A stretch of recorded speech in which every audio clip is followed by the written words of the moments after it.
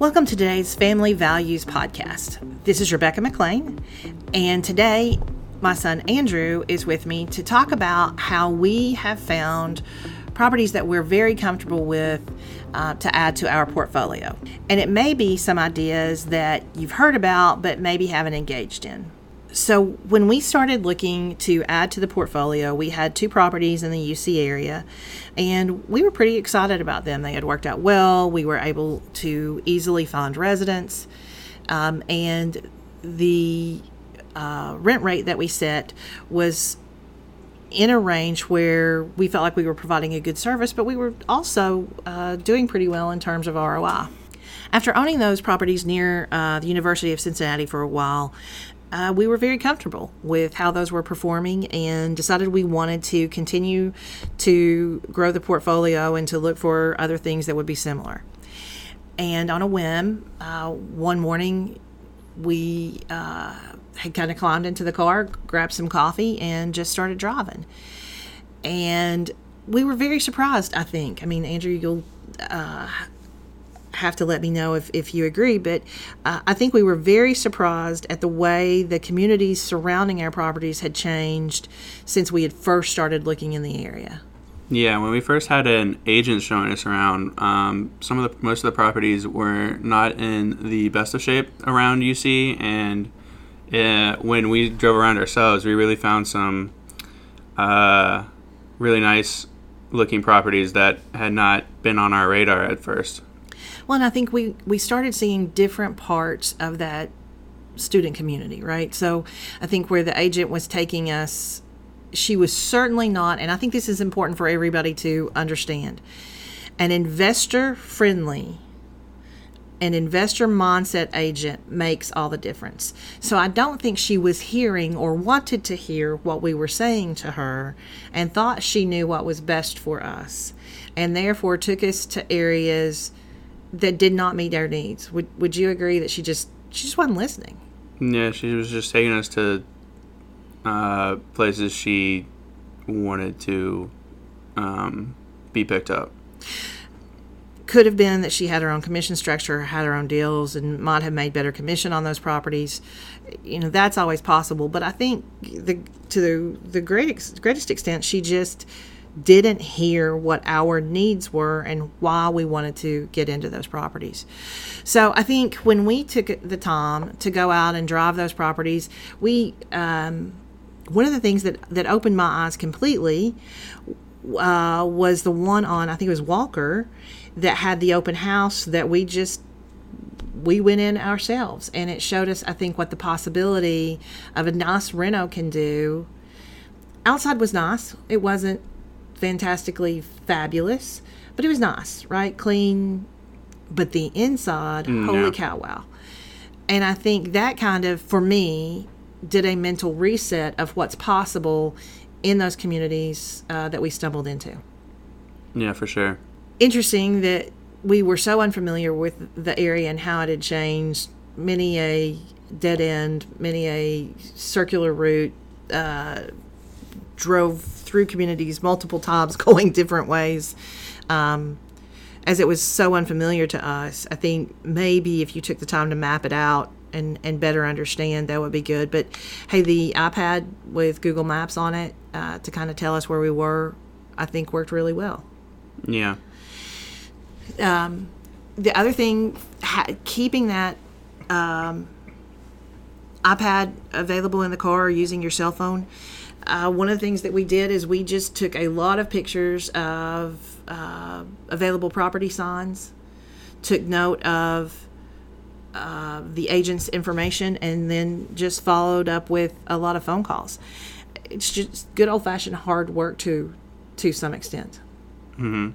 And if you have a Zillow account too, it can show you some places that are listed on Zillow in your area that you can kind of work your way towards. Good point. So as we were driving through, then we would open Zillow, see what was available that maybe didn't have a sign out front. Right. That was a possibility for us to look at. Now, I know Zillow has its challenges, and you can probably find some blogs that I've written Zillow bashing. but it at least provides a baseline and gives you the availability to follow up after that. But you can see even things that have been off market, you can see when they were on the market, what it was like, what it sold for, and get an idea of the area. And, the other thing, we ended up with a property, the very last property that we bought, that I would have never expected to buy. And that was simply because driving through. And I think part of that is, and you can find in one of our articles actually on the blog, our reasoning for doing this. But what we did is we looked at areas where we knew they were, and Andrew's going to punch me when I say this word, hip, because I know that's not the current term. Yeah, not really. But we looked for areas that were kind of hot areas, right? And what would you, especially in your age group, which, by the way, the people that are renting and buying at this point are in that millennial age group. So, Andrew, what would you say are things in a community that would draw you to that community? What are you looking for if you hadn't purchased your own home recently and you were out looking for rentals? You're 25-ish. What are you looking for in a community that you would want to live in? I would probably say the proximity to nightlife, like bars or clubs. Proximity to either universities or workplaces, depending on where somebody is in life. Friendly to pets is a big one, at least for me. And then depending on the area and city you're in, public transportation would probably be added to that. Not so much for Cincinnati, but I know in a lot of other areas that is really important. It's funny that you bring up pets. The area that was our second choice that we looked in, close to UC, close to downtown, there is a dog park there that every time I drive by, there are tons of people there. And I think a lot of that housing surrounding that area is populated. I would say it is definitely a plus to have the dog park close. In my industry updates, one of the things I talk about is one of the things that makes a millennial buy right now is they're feeling secure in their job. They've settled into a job. They've gotten a great promotion. And second of all, they are now in a committed relationship with their pet. And they need more room for their animals. And we may laugh at that, but, you and I are both pet people, and most of the people we know are pet people. So that really does make a difference. I think the other thing that we really started noticing, and maybe it's because we got into the student rentals as one of our first, is how important it is to be near a growing, thriving entity, right? So whether it would be an employer that's really strong, doing a lot of hiring, but look how much, just in the time we've kind of been looking and working, look how much UC has expanded its student housing and its reach. And then, of course, NKU is also starting down that path.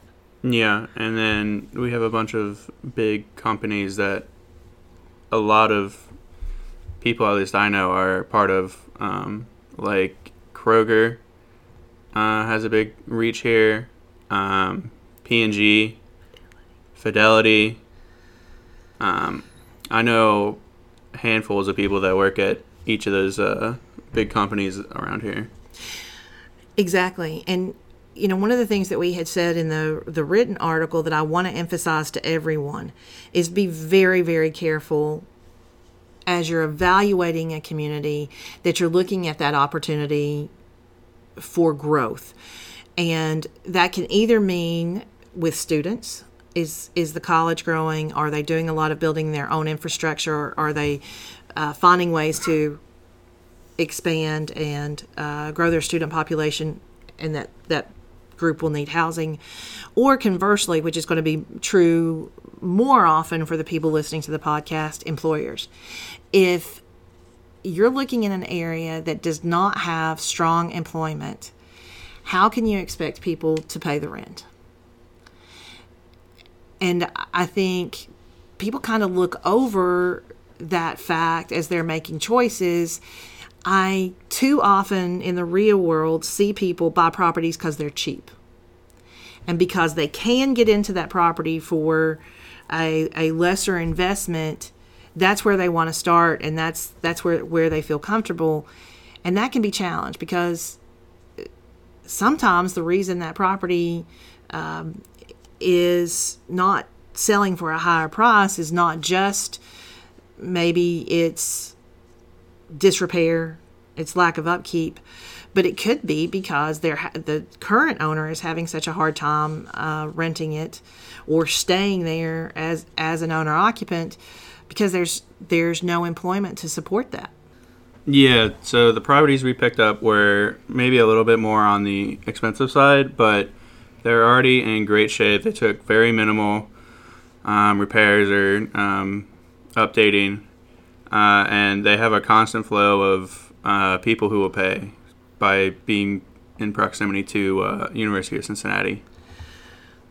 So yeah, I mean that's it.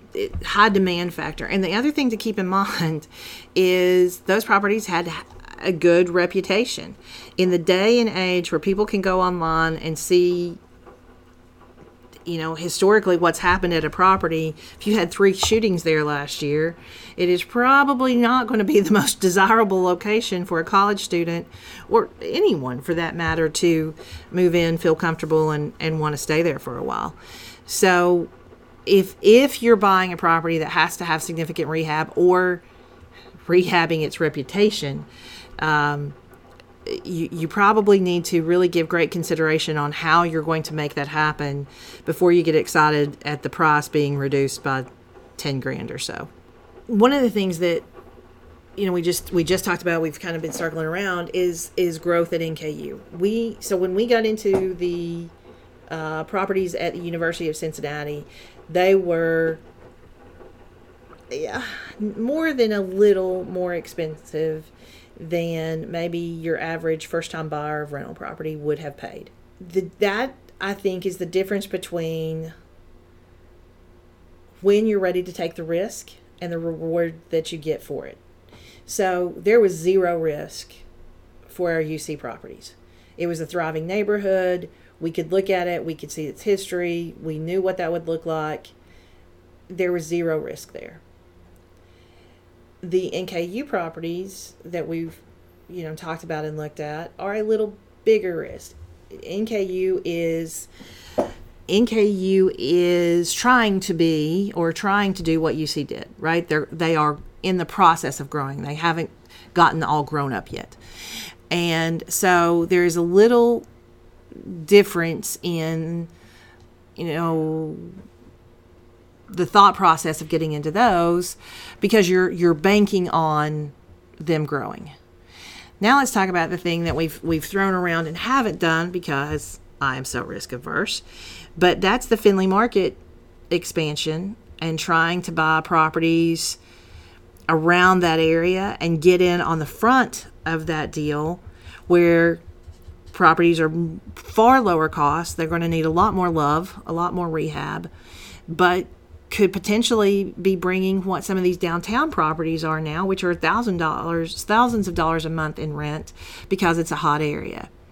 What do you think about, because the way you evaluate risk is obviously different than the way I do. I think both of us are more risk averse than your brother, who is, kind of the all-in approach. He is certainly the gambler of the family.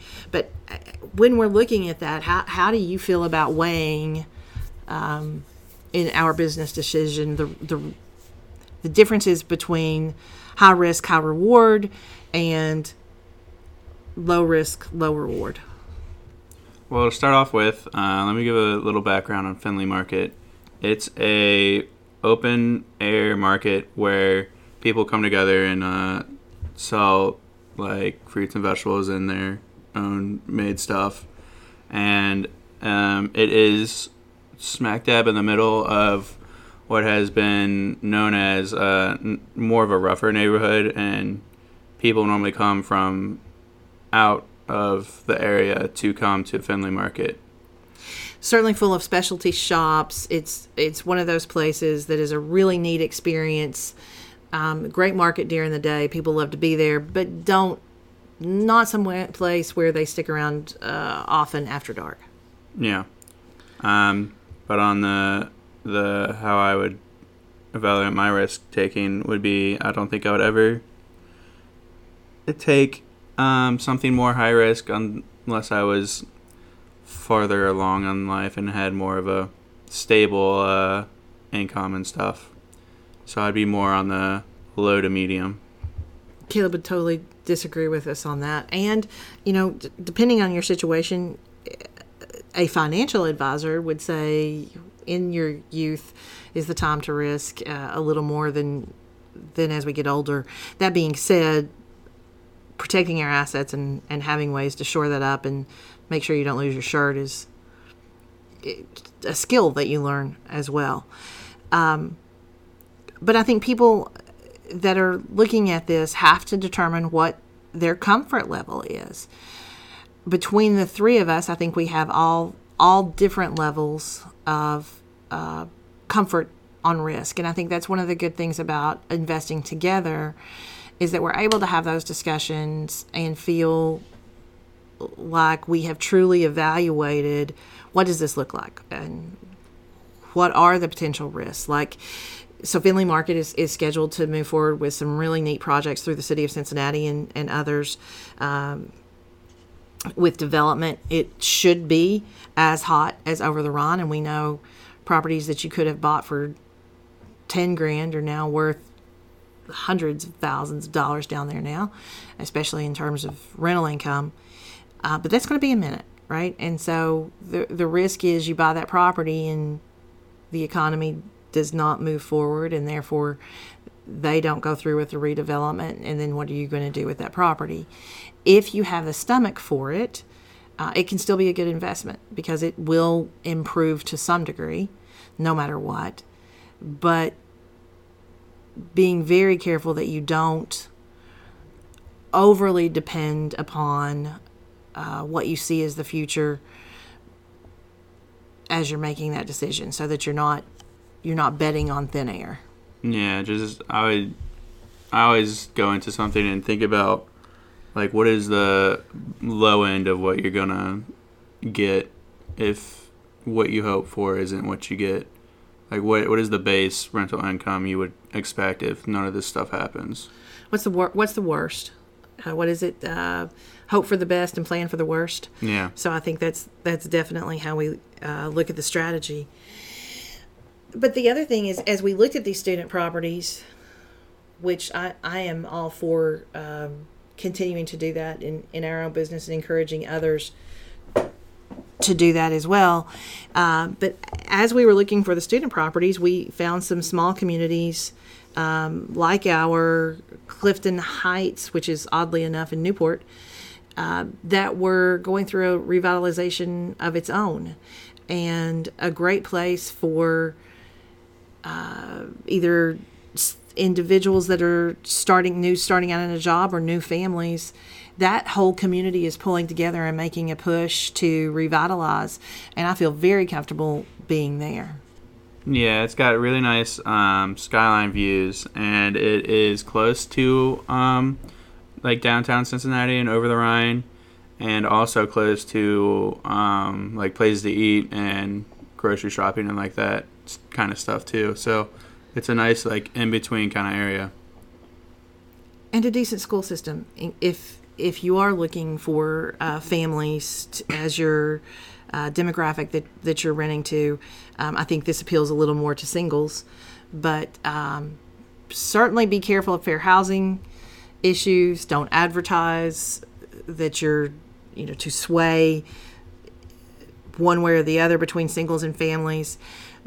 But in terms of what we believe is most attractive to those people, I think our last purchase appeals to both. And I think that's true. I think skyline views of the city that just wasn't as big a deal in the past, and I'm not sure exactly why that's true, but that's really important now. People love that, and certainly the proximity to downtown, the restaurants, entertainment.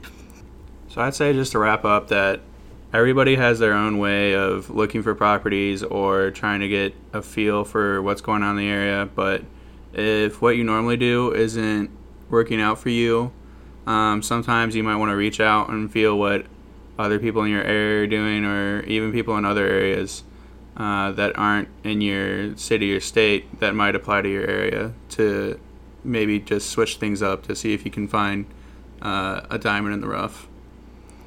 Absolutely agree with that. As a family investing business, I love grabbing a coffee and driving. We've found things that we didn't expect, and sometimes the old-fashioned way of just hitting the streets can be the best way. Also, just keeping in mind the long-term ability to get a good ROI on a property. Check employment, check the growth of the area, check what's available. Make sure that you'll be able to provide a good value to your residents and therefore get a great return. You can check out the accompanying article to this session back on the Family Values blog, and we hope to see you again next week here on the Family Values Podcast.